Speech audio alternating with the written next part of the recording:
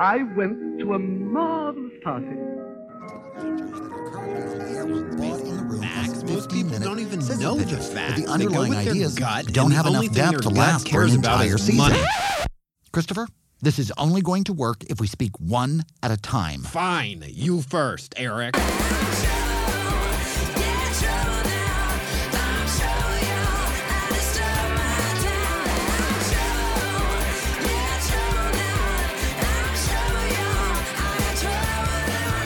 Live from the Sunset Strip in beautiful West Hollywood, California, it's the Dinner Party Show with Christopher Rice and Eric Shaw Quinn, the internet's first live comedy variety show. Featuring special correspondents from the worlds of entertainment, politics, and lousy relationships. Everyone gets served. Tonight's live cast is streaming to you through thedinnerpartyshow.com with your hosts, New York Times bestselling novelists Christopher Rice and Eric Shaw Quinn.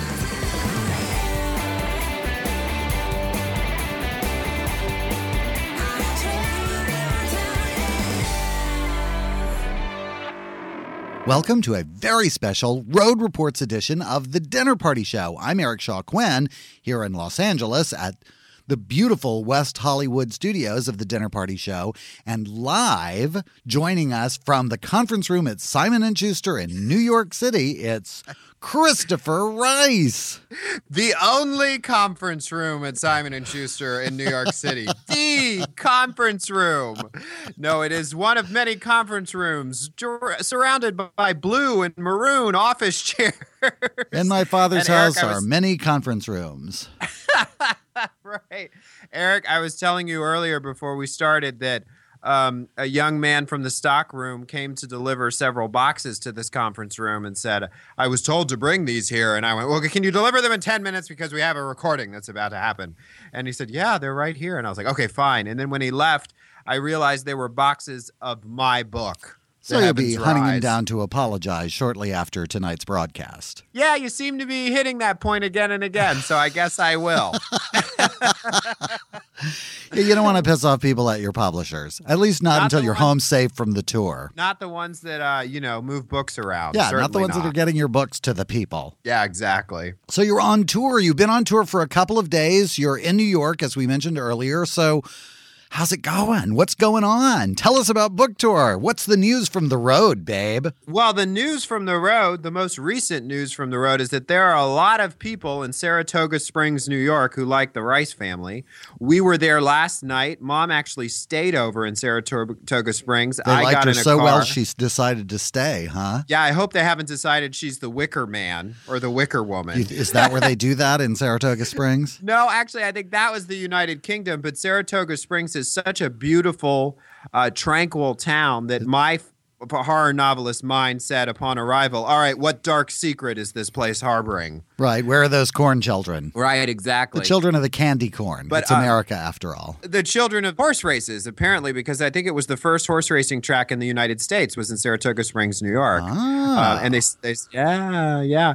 So we did an amazing event, the Northshire Bookstore, which is one of the great independent bookstores in the Northeast. They have two locations, one in Saratoga Springs and the other in Vermont, which apparently is only about an hour away from Saratoga Springs. Once you get up that north, the sort of New England state borders are all right next to each other. Anyway, they put on a great event in the ballroom of the Saratoga Hilton. I mean, it must have been, I think we signed for about 400 people, but there were about 500 people in this giant ballroom. It was wonderful. We were interviewed by Joe Monroe, I believe his name was. He's a disc jockey, or not really a disc jockey, but one of the local radio personalities for public radio, and he interviewed us on stage. Yes, cool. Yes. Exactly. And that was great. And then we signed books for 2.5 hours. Wow. Which was great. It was a half hour longer than we signed books at Barnes & Noble in Union Square in New York City the night before, which was also a great event. So, it's going incredibly well, and I'm happy to say a lot of them are buying my book, too. Two? Yeah, as well. A lot of people are buying your books. That's right. I mean, I guess the thing to make note of here is you're on tour. This is the first time you and your mom have actually gone on book tour together. Yes, it is. We've done events together, but we've never done a whole tour together, and we've never had a book release We've on the made same scenes day. at restaurants together. Yes. We've had fights. We've in been public asked to together. leave some of the nicer country clubs in the greater New Orleans area together, but this is the first time we've been on book tour.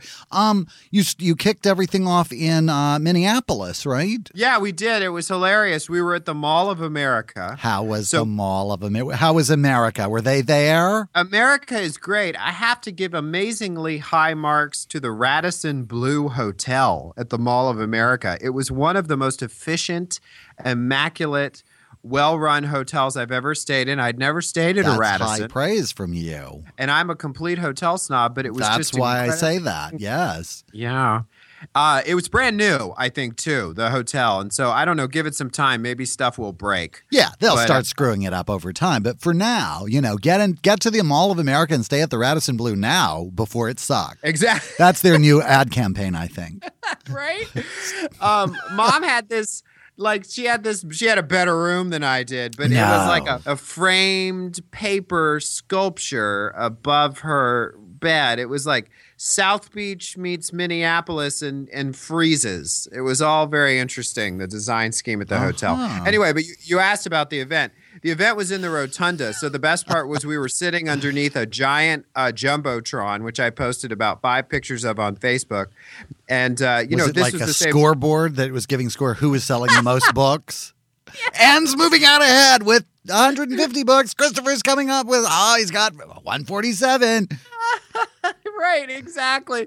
No, I wish it had been because that would have been fun. But we're signing in the middle of this giant mall, right? And I hear these blood-curdling screams, and I think, are those Anne Rice fans coming to kill us, or That is it the sounds zombie? likely. Yeah, that's probably it. Right, or maybe the zombie apocalypse, which always in movies Always it a happens at the possibility, shopping right? mall. Yeah. Where else would the zombies go? You go to the grocery store for food, and if you eat brains, you go to the mall. Right, exactly. So it was the amusement park. There was an amusement park inside the mall, right next wow. with actual roller coasters, and it was crazy. That Mall of America, and it is really huge. The first night I walked into it, and I said, "Oh, whatever. I've seen bigger malls in Dallas, Texas, but it's enormous." I walked around it, Can and take the boy out of Texas. Yeah, no, you really can't beat Texas for the most part for shopping malls. For big. Indeed. Yeah, you want absolutely. big, Texas is they're kind of big on that. Right.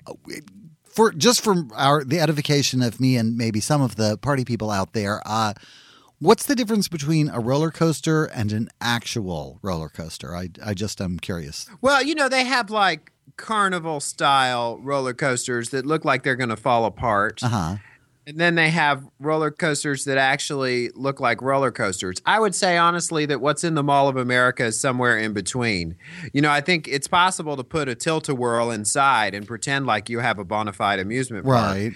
But this was a full scale. This was like the size of its own shopping mall, and it was just filled with rides. So what would you compare is it like one of those old-fashioned wooden roller coasters, like I'm talking about, or one of those sort of more modern on the steel rails flying through the air upside down kind of roller coasters? It's one of those more modern kind of roller coaster. They don't have a loop. You don't go upside down. But I love a loop. Yeah. Do you? You love roller coasters. I hurt my love back. roller coasters. Yeah, one of my favorite things. It's as close as you can get to flying without, leaving the plane, which doesn't really sound all that appealing to me. I guess maybe I'll skydive at some point, but No, you won't. Yeah, No, it really seems very unlikely. It's just one of those things I can't see why I would like that. Yeah, you're never skydiving. I'm sorry. Oh, is that a rule? No, it's a bet. I'll make a bet that you're never going to skydive. No, that's really, you don't want to do that. Let's not start that. That's how people end up skydiving. Yeah, how will you keep your teapot up straight when you go up to, right. launch? I'll spill my tea if I jump out of a plane. That right. That's a valid point. Skip, who did some of the voiceover for the trailer for The Heavens Rise, actually tricked his girlfriend into skydiving. How did this happen? Basically, we'll have to have him on the show maybe we'll get them both on to tell the story because I'd like to hear her side of it, but basically got her up there just to sort of walk her through it. And, more or less threw her out of the plane. I think somebody was attached to her, so she wasn't just on her own. But I think they basically like threw her out of a plane. Like it was one of those things. And she, in the end, as he tells the story, which is why I think having them both on would be the way to go. Apparently she was sort of like, she was appreciative because she didn't think she would ever have done it if they hadn't sort of forced her into it.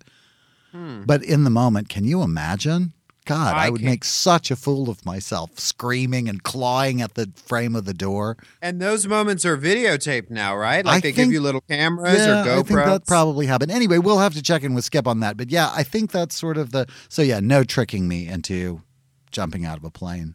Oh, I don't think you couldn't trick me into jumping out of a plane. Oh, my First God. Of all, how did that work? How did that work? I gotta know. We gotta have him on and talk about it because like a skydiving plane doesn't look like a Delta Airlines regional jet. Well, I think he was going to jump, and they said, "Well, you need to have on a parachute too because just for safety." Like he made it seem reasonable. We'll have to get them on to tell the story, but I think he tricked her into jumping out of the plane.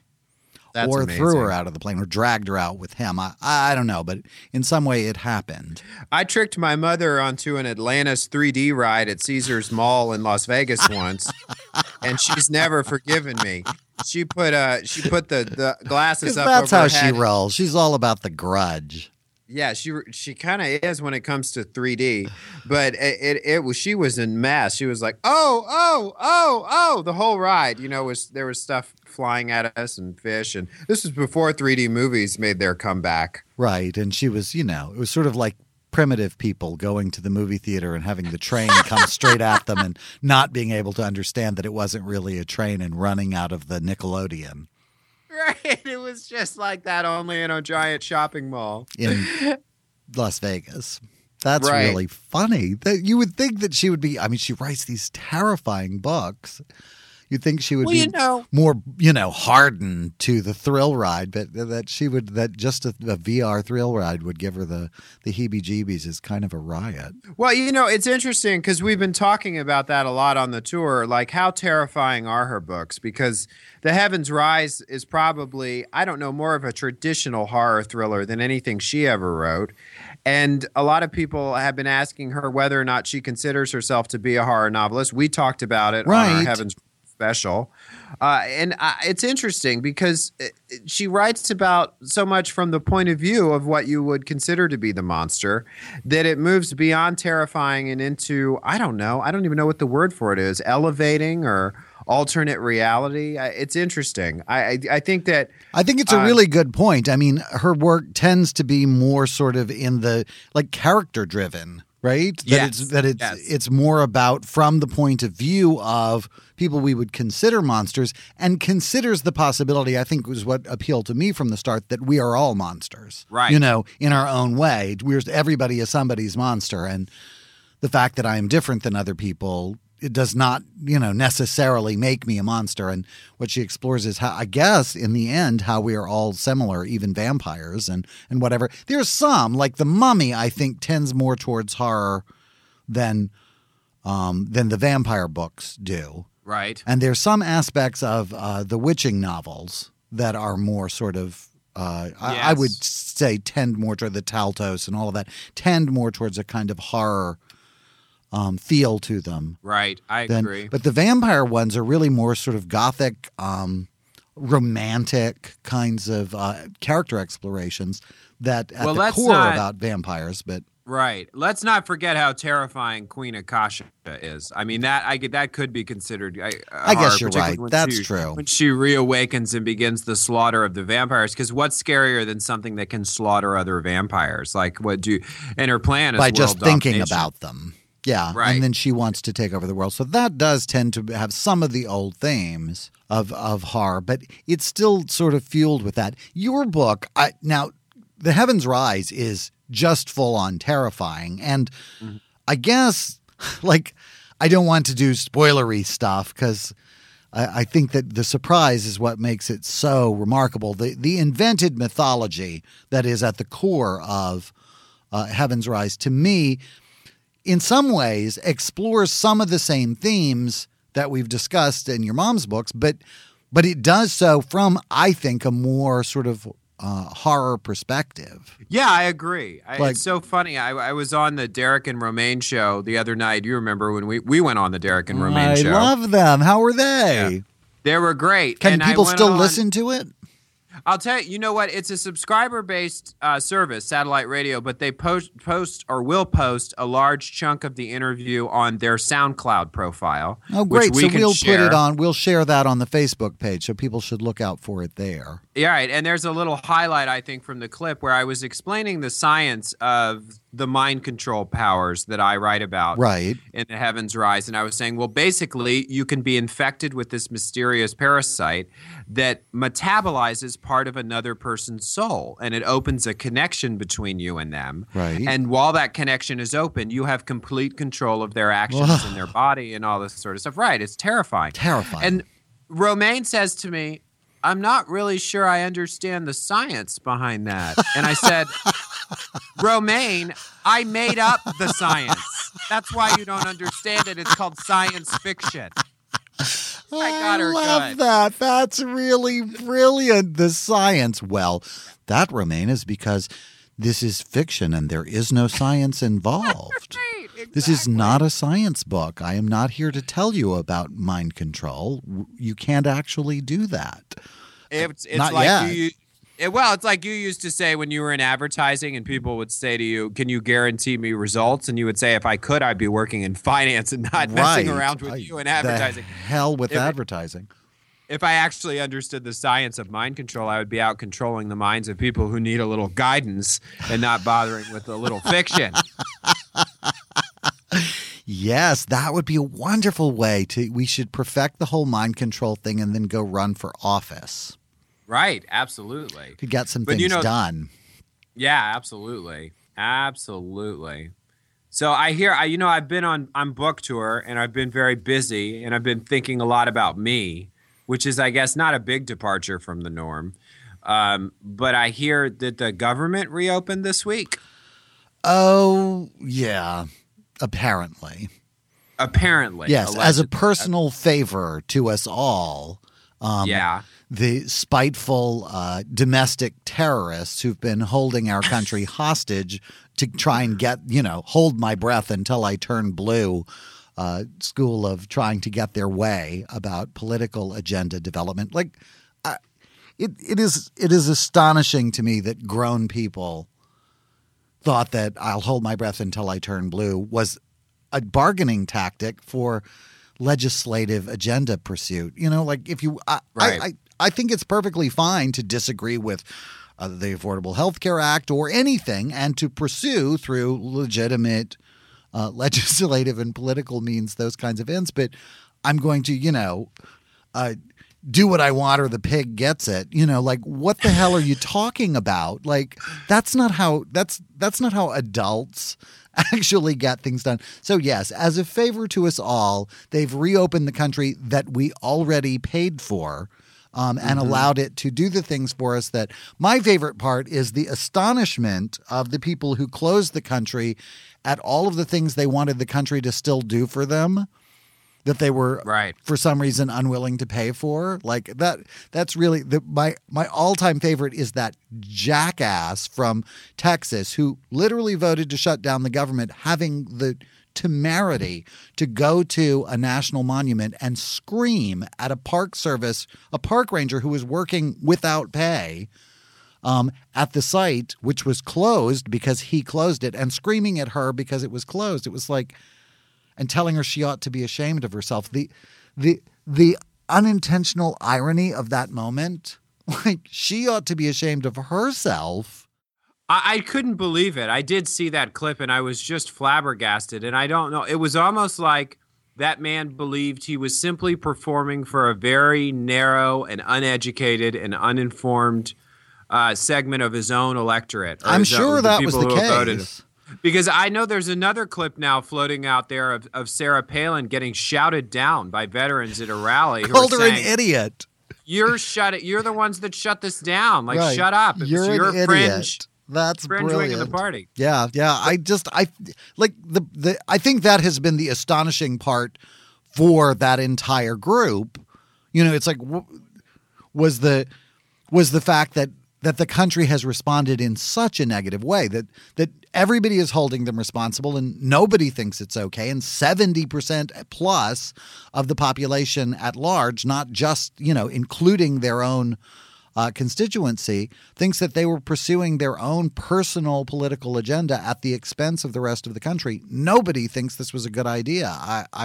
I'm hoping that we will return chastened to the business of actually running the government in a reasonable period of time. But I've hoped that before. I don't know. This just feels differently. This feels like a realization, an awakening from people have been disabused of this notion of this kind of domestic terrorist, domestic Taliban kind of form of governance, and the fact that people actually want the government to work and perform on their behalf. Anyway, we'll see what happens. But meanwhile, it is really nice to have the country back up and running and not to have defaulted on our debts in abrogation of the Constitution that guarantees that we won't. The Constitution that they're so fond of referring to that says we absolutely will not default on our debts. Anyway, 14th Amendment aside, we're going to take a little break, and we will be back with more From the Road with Christopher. Maybe we've covered the government thing. We've got chit-chat about what we're watching on TV while we're on the road, and travel arrangements, and what's coming up next on the road for you, and I don't know, whatever else occurs to us. That Charlie Hunnam guy, maybe a little bit about that. Anyway, so we'll be back in a few minutes with more of The Dinner Party Show with Christopher Rice and Eric Shaw Quinn and our special Road Reports edition. And now, in keeping with The Dinner Party Show's tradition of celebrating literacy and the written word, we bring you an excerpt from one of this week's best-selling audiobook titles, the latest release from multiple Edgar Award-winning mystery writer Edward Lee Hopkins' Bruisefeather.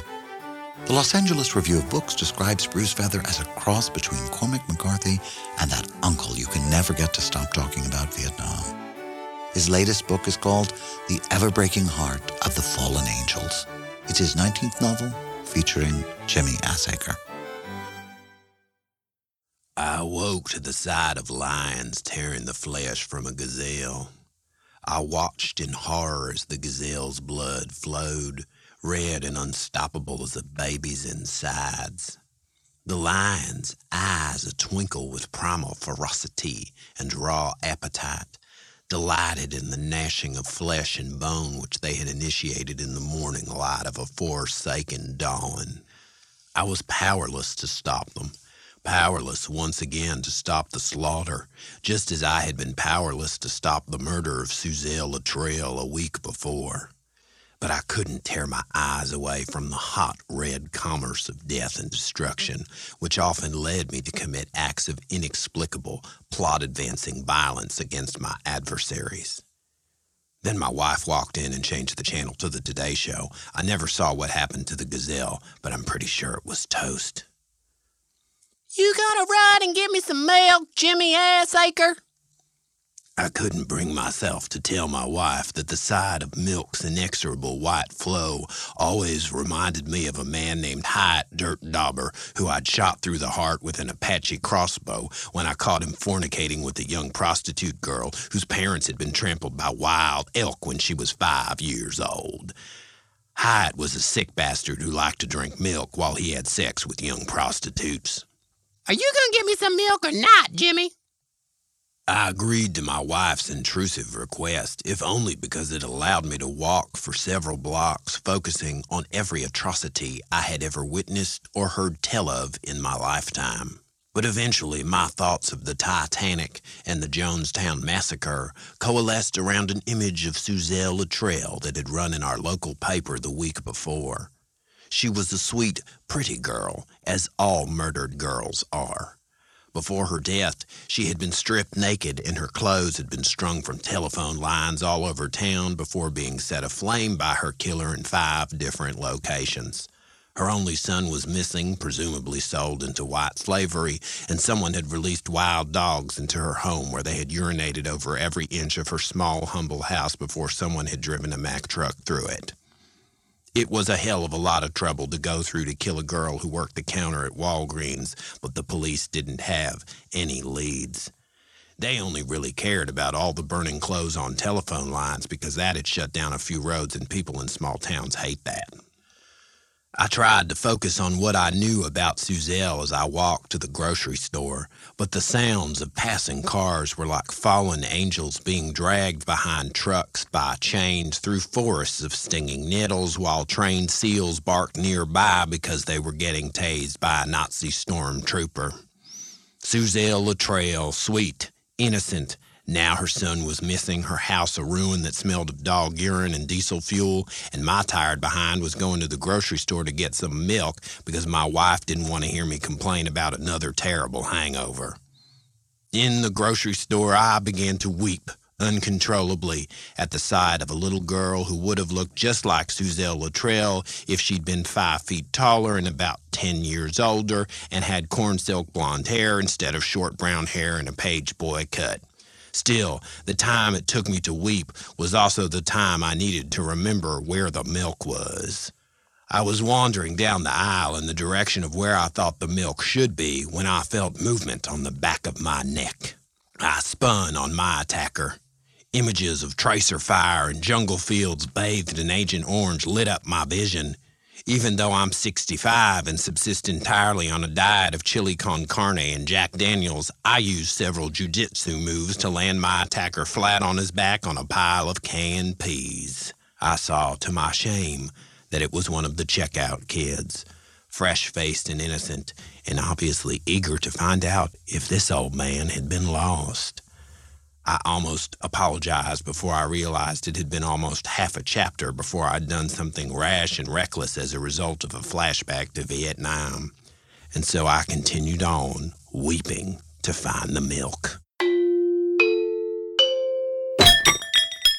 On Monday, October 21st, Anne and Christopher will be signing together in Lexington, Kentucky at Joseph Beth Booksellers at 7 p.m. Then on Tuesday, October 22nd, Christopher flies solo to Fort Walton Beach, Florida, where he will read from and sign The Heavens Rise at Books A Million at 7 p.m.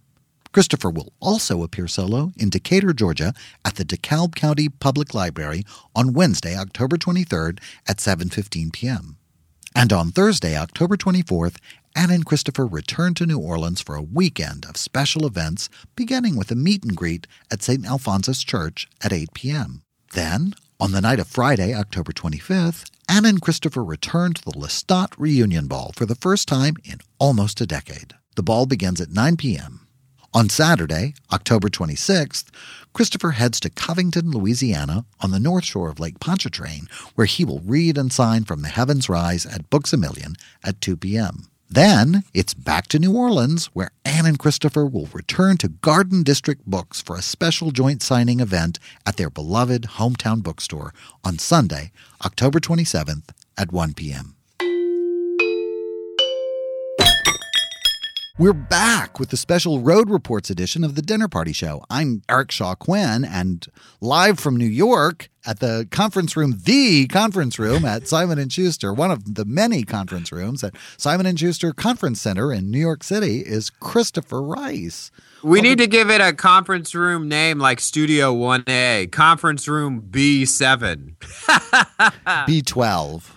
B12. Hi, exactly. Conference room B, all jumped up on conferencing. It's Christopher Rice from Conference Room B12.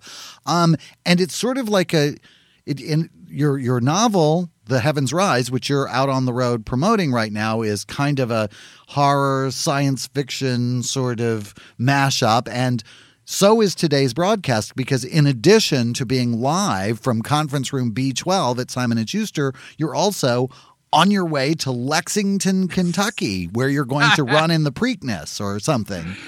I was in Saratoga Springs last night, and now I'm on my way to Lexington, Kentucky. I'm in so many different places at once, but they all have horse racing in There's common. A theme I'm not emerging, sure what the right? deal is. Yeah, right. Yeah. It's the You're So Vain tour.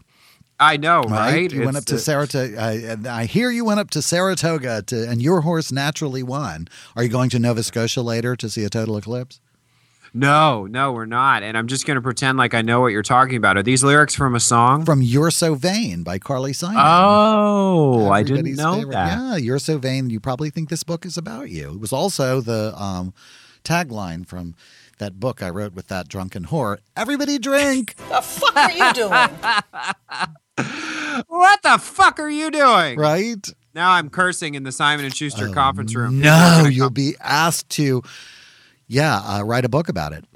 Yeah. So the point is, you're on tour. You're out on the road. So where are you going to be? It's Sunday now. So where are you going to be next? Well, I'm on my way to Lexington, Kentucky, and we will be doing an event at Joseph Beth Booksellers, which is actually a large independent chain that I don't think we have out in the West, but it's in the Midwest and the high South, the upper South, the Mid-South, or the Mid-Atlantic states, as they call them. Uh-huh. So that's going to be 7 p.m., and that's a joint event with my mother, and that's going to be a signing only. So if you really just want to get your book signed, you hop on it. And then, this is the exciting part.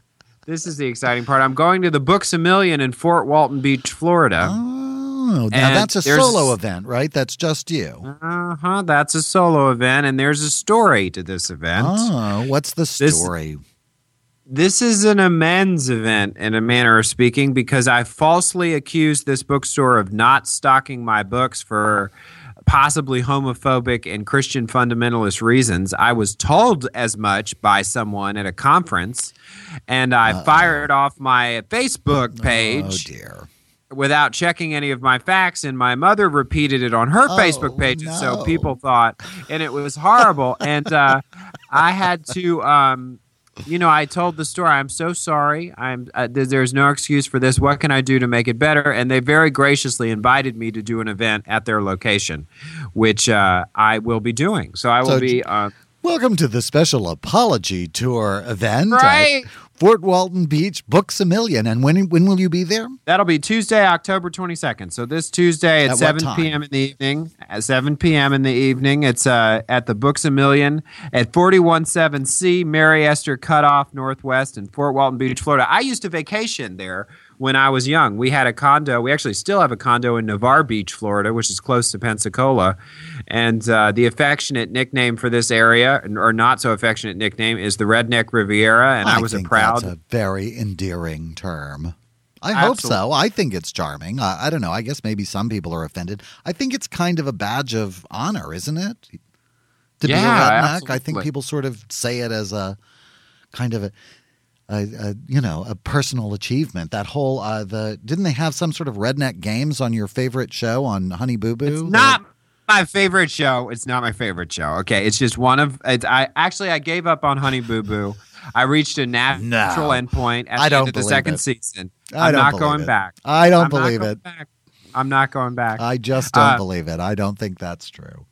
They did go and attend the redneck games on Honey Boo Boo, and they do have a phrase, you better redneckanize.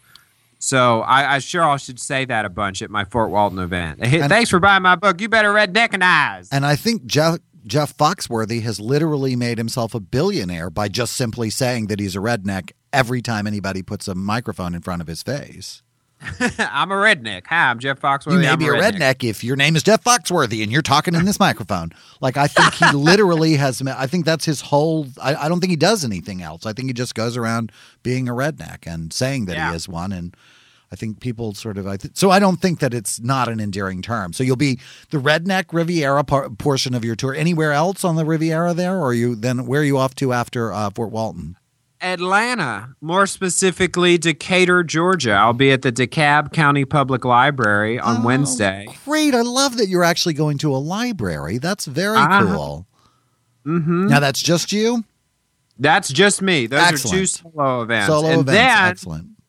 This weekend, we hit New Orleans. Mom and I take New Orleans by storm, and we will be appearing at the Vampire Lestat Ball for the first time in almost a decade. Way cool.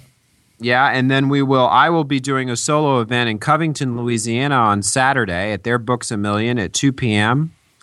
And then we do a joint signing at Garden District Books. Now, Garden District Books is kind of our hometown bookstore. It was where she popped out of the coffin. It was. The Are you all going in coffins? No, it's a much more sedate tour this time, I have to say.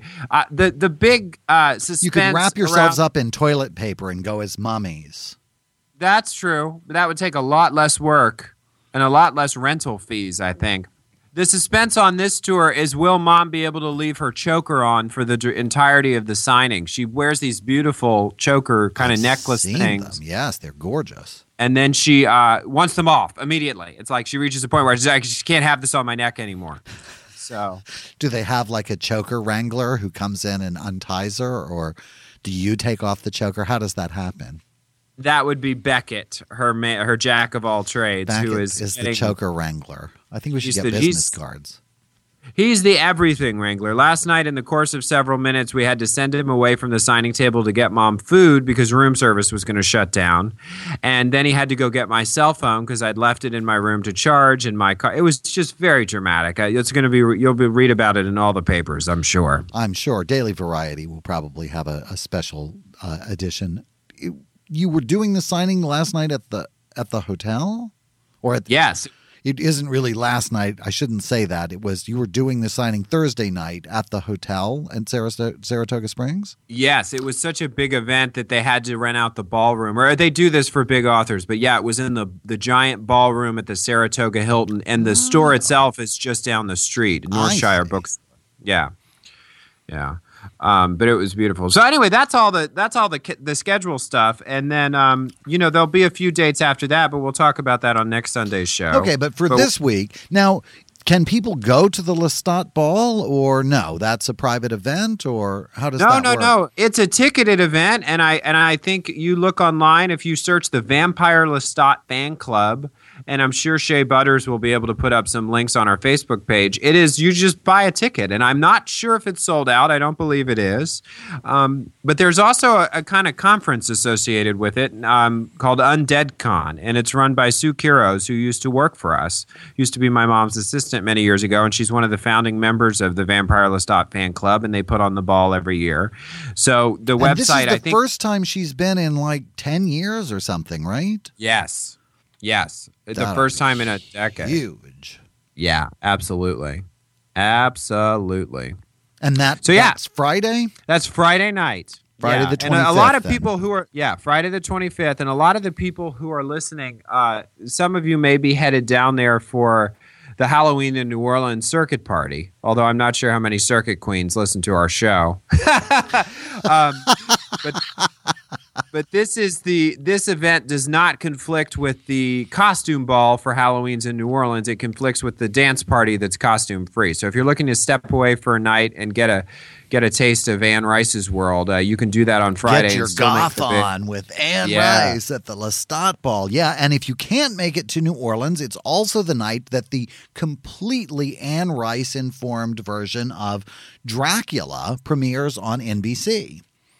Yeah, I've seen the scenes from it, and it's like, oh, this is if Anne Rice wrote Dracula, this is what it would. It's all about his romance and how he's in love with this woman who he doesn't want to turn into a vampire because he has too much respect for her, and it's the romantic, angsty vampire. Well, let's talk about that, because Mom surprised me on stage at the Saratoga Springs event and said that she's not watching American Horror Story Coven because she doesn't want to see if it's too close to her work. Now, I haven't seen the second episode. I saw the first episode. I don't actually think it's very close to her work at all. I don't think it has anything to do with her. It's complete. It could not be less evocative of anything to do with Anne. I think Modern Family is more akin to Anne's work than this version of American Horror Story. There's just simply nothing to do with Anne involved in it. It lacks any of that sort of depth or character development. I think it's sort of amusing. It's a very YA take on the whole thing. It's very sort of young adult. It's very teen girl driven. The episode continues in the same vein. There's reasonable enough development. I'm not even sure I'm going to be able to stay with it. It's not as interesting this season. The first season of American Horror Story was such a remarkable piece of television. They almost did themselves a disservice because I don't know how you equal that.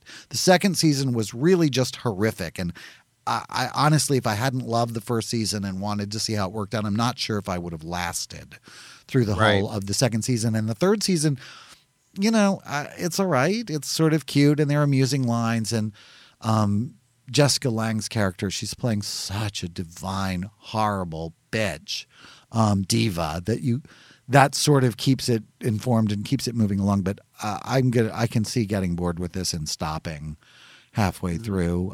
It may pick up, and I've heard that the boy plot starts in around episode 6, which I think is too long a wait for Ryan Murphy fans. But it's your show. Nobody asked me.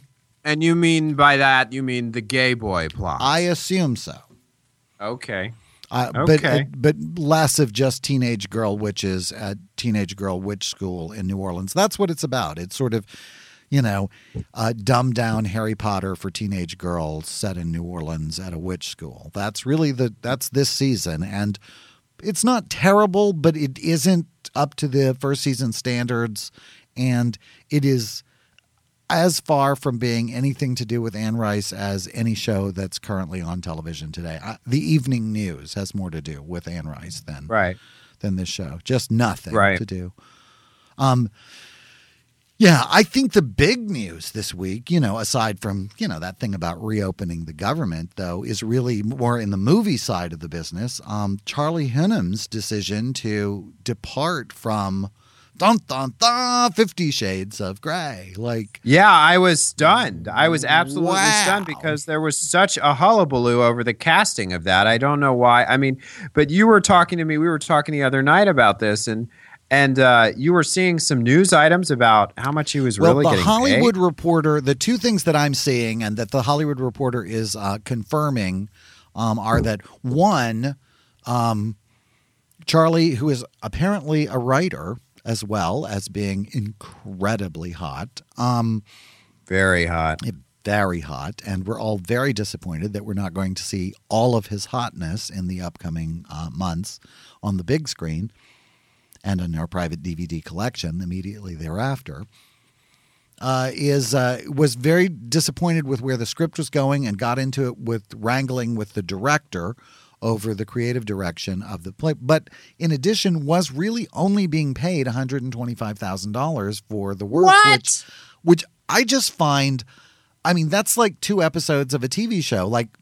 It's a lot of money. I don't mean to eschew. I would love to have $125,000. In fact, I'm going to send the Dinner Party Show a bill for $125,000 just to see if I can get it immediately after tonight's performance. Yeah, that's what I'm figuring. You won't get it. It's a lot of money. I don't want to make it seem like I think $125,000 isn't a lot of money. But for a movie of this heat and this level of whatever, they got him for a bargain if he agreed to do it for that. I'm sure there's money on the back end, and I'm sure there's another side to things. But just the same, that's not a huge amount of money for somebody who's got his own TV series and, a substantial working actor in Hollywood. He could literally earn that probably in 2 to 3 weeks on his own show. So it wasn't like they were paying him a bunch of money. And then he creatively was clashing with the director. The thing that I think is the most remarkable is production is scheduled to commence on November 1st. So they've got 2 weeks basically to cast this show and this movie and get it into production.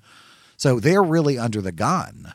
I'll say, and I don't know, who's runner up. I mean, a lot of the people that the fans wanted seemed to be disqualified. There was great controversy around Matt Bomer because Bret Easton Ellis tweeted all those ugly things about how he couldn't play the role. He just says stuff to get attention. When are people going to wise up to Sarah Palin and Bret Easton Ellis? And what's that woman's name that says with the blonde conservative woman who just will say Ann Coulter. Ann Coulter. Those people just say horrible things to get people to pay attention to them and quote them. Y'all should stop. If you stop paying attention to them, they will go away. Well, that's definitely true. And Bret Easton Ellis, his strategy to be the screenwriter of 50 Shades of Grey didn't work out, and those tweets seemed to be part of it. And I'm not sure who was advising him on that front because it was a terrible plan just to get a job. But who's the runner-up here? Everybody thought Robert Pattinson just because he had done Twilight and 50 Shades of Grey, and he said no a long time ago. And so, so Matt Bomer, maybe. No, Matt Bomer is not. The people that they're putting up in the running are relatively are much more minor sort of actors. The scheduling thing is, I'm sure, a part of the problem at this late date. There's an Irish actor who apparently is on that show. I think he plays the sheriff on Once Upon a Time. There's another character actor who's an Australian guy whose name eludes me. Like it is a much more minor group of people who are the people in the final running than the folks. There may be some big name emerge, as the Ashton Kutcher of the, like he did for 2.5 Men, but I doubt it. I think I doubt it too. In 2 weeks, I don't think they're going to be able. I'm also hearing that that the Johnson girl, the girl who's playing the girl in the cuffs, is also getting cold feet. It may drop out of the production with Charlie leaving. So it looks like they're really in disarray. Now, the reports here are that E.L. James is actually in L.A. and that the decision actually rests with her. Oh, of who to cast in the role. Who the final casting is going to be. Well, I think, let me tell you one of the reasons I think that it's Universal, right? Is that the studio behind this? Or I don't remember exactly I honestly who the studio is. don't know. But let me tell you why I think all of them have been salivating over this project from the beginning. Because besides the upfront money that they had to pay for it, in an age of exploding movie budgets and a sense where your movie has to cost $200 million to make more than $200 million, right. This has the potential to be a really profitable franchise because they can make it for almost no money at all. So I don't see them doling out big bucks for some A-list star that's going to shoot their budget through the roof on the first day of production, because the appeal of this is that most people acknowledge that the books are not very good, but that they have this intriguing, highly sexual relationship between these two characters that have the potential to be a Bella and an Edward with BDSM thrown in, right? Which I'm not trying to be flip. That's really how it was written. It was written as Twilight fan fiction that involved these sexual elements, right? So I don't see them pulling down an A-list star in the next few days to try to get the publicity for it. I think you're right. I think they will go with these more second-tier actors, and which is probably better because they'll be willing to take the risks on the nudity and the sexuality. Well, and I think that's going to be that's the problem that I've thought they've had from the beginning is how do you bring what is basically a pornographic book to the big screen without making a porno? Right. How much do you lose in that translation when you move away from the actual sexuality? Because it's not like it's this, spine-tingling thriller. It's a book about sex. So if you can't have sex, what do you have? That's a very good point. And it's almost like, and I'm not saying we have to do this, but we should maybe even consider trying to read the books if we're going to keep talking about the movie. Because when Jack Morrissey was on our show, he said he read the first book, and there's almost no sex by the end of that first book. That it's all about their meeting, and it's all about their coming together. I don't know, maybe the party people can weigh in on how hot and heavy 50 Shades of Grey really is. But I'm telling you, a lot of the people that I talk to, they haven't made it past the first book, and they're like, oh, God, I couldn't, Yeah. But these are, high-minded literary folks. I think it's going to have its own life as a film, and so we'll, wait and see. I think that there will certainly be a fan base as they move into it, but it's going to have to become its own animal. The director is an interesting woman, and so I'm intrigued to see what she does with it. But in the end, I think a lot is going to, it's going to either work on its own merits as whatever it turns out to be. It's the Exit to Eden thing. Your mom's more sort of erotic book that they tried to adapt to a film, and it turned into a Rosie O'Donnell, Dan Aykroyd comedy. You know what I mean? Like, I think what you come up with, the chemistry that you make to make it a movie is going to be what it succeeds or fails on. I don't think they can rely on the book in the long run because they can't really bring that, whatever it is, they can't bring that to the screen. Right, exactly. I think the big question at this point, though, is who is going to be Christian Grey? Rob Lowe says he could be Christian Grey hair, but maybe not Christian Grey. I thought that was a good comment. I think we should ask the party people, who do you think would be the best Christian Grey? Maybe we could pass your suggestions along to all of our influential friends in Hollywood. Yeah, absolutely. But yeah, we'll put a thread up on the page and get I would love to hear who people think. I don't know enough about the book to suggest. The only sort of suggestion I ever made was, and it was really sort of a comment more about Mad Men than it was about 50 Shades of Grey, was John Hamm. I was roundly dismissed that he was way too old and completely inappropriate for the part. I can't imagine kicking John Hamm out of bed, but apparently the 50 Shades of Grey fans would. So yeah, apparently there's a lot you'd have to kick out of bed if you did. That's been a big story here in Hollywood for a while. The paparazzi cannot get enough inappropriate shots of John Hamm's lack of underwear or foundational support, if you will. And he's apparently been a big baby about the whole thing. And it's like, boo-hoo, you have an enormous Johnson, like, I'm so sorry for you. Quit He's complaining. A serious actor. Oh, yeah. Yeah, that's definitely the impression that I've gotten from his appearance as the hook guy, the bubble guy on 30 Rock, and in the bathtub with Daniel Radcliffe and as the young doctors in Love, or whatever it is that series is that I can't seem to find. I think you have to have some weird direct TV to see it. I think it's Ovation. I saw the ads for it here in New York. Yeah, I would don't watch know it, but I can't. So yeah, it would be really nice if they aired that on a channel people can actually get. Well, Christopher, I guess I need to let you get on with your book tour. So you're in Lexington, Kentucky on Tuesday, right? Mm-hmm. For book signings. See, actually, that is Monday. I'm on Lexington, Kentucky. Let me double check. Tuesday is Fort Walton Beach. Yes, Tuesday is Fort Walton Beach. Monday night at 7 p.m. is Lexington, Kentucky, Joseph Beth Booksellers. That's me and Mom. And then I fly solo to Fort Walton Beach on Tuesday and the DeKalb County Library on Wednesday. And then we hit New Orleans for the weekend. New Orleans to the Big Easy. Absolutely. Off to the Garden District. Well, my darling, it's great to catch up with you. There'll be more road reports next Sunday, so we'll just leave it at that. If you're interested in the schedule and trying to meet up with Ann and Christopher on the road, together or separately, we'll repost the link on the Facebook page, or you can go to ChristopherRiceBooks.com, right? That's right, and there's a link on that site, events and tour schedule. So we got you covered. You can always check out the dinnerpartyshow.com or the Dinner Party Show Facebook fan page for details and upcoming events and lots of pictures from Christopher Rice and Anne Rice's triumphant national tour for the premiere of their books, The Wolves of Midwinter, and Christopher's wonderful new, terrifying supernatural thriller, The Heavens Rise. I guess it's a horror book, too. Whatever. One of them. I think so. All those, the genre mashup. Pick your own genre. That's my motto. Name your own genre. Yeah. But it also, I think, is invested with the sort of beautiful character development, character-driven storytelling that I think makes all of your books must-reads. Oh, thank you, Eric Shaw Quinn. All right, Christopher. Well, fly safely. And I will. Be nice to your fans. And it's great to talk to you. And I'll talk to you again next week when the Dinner Party Show returns with our second, not Road Rules, but Road Report special on the Heavens Rise book tour.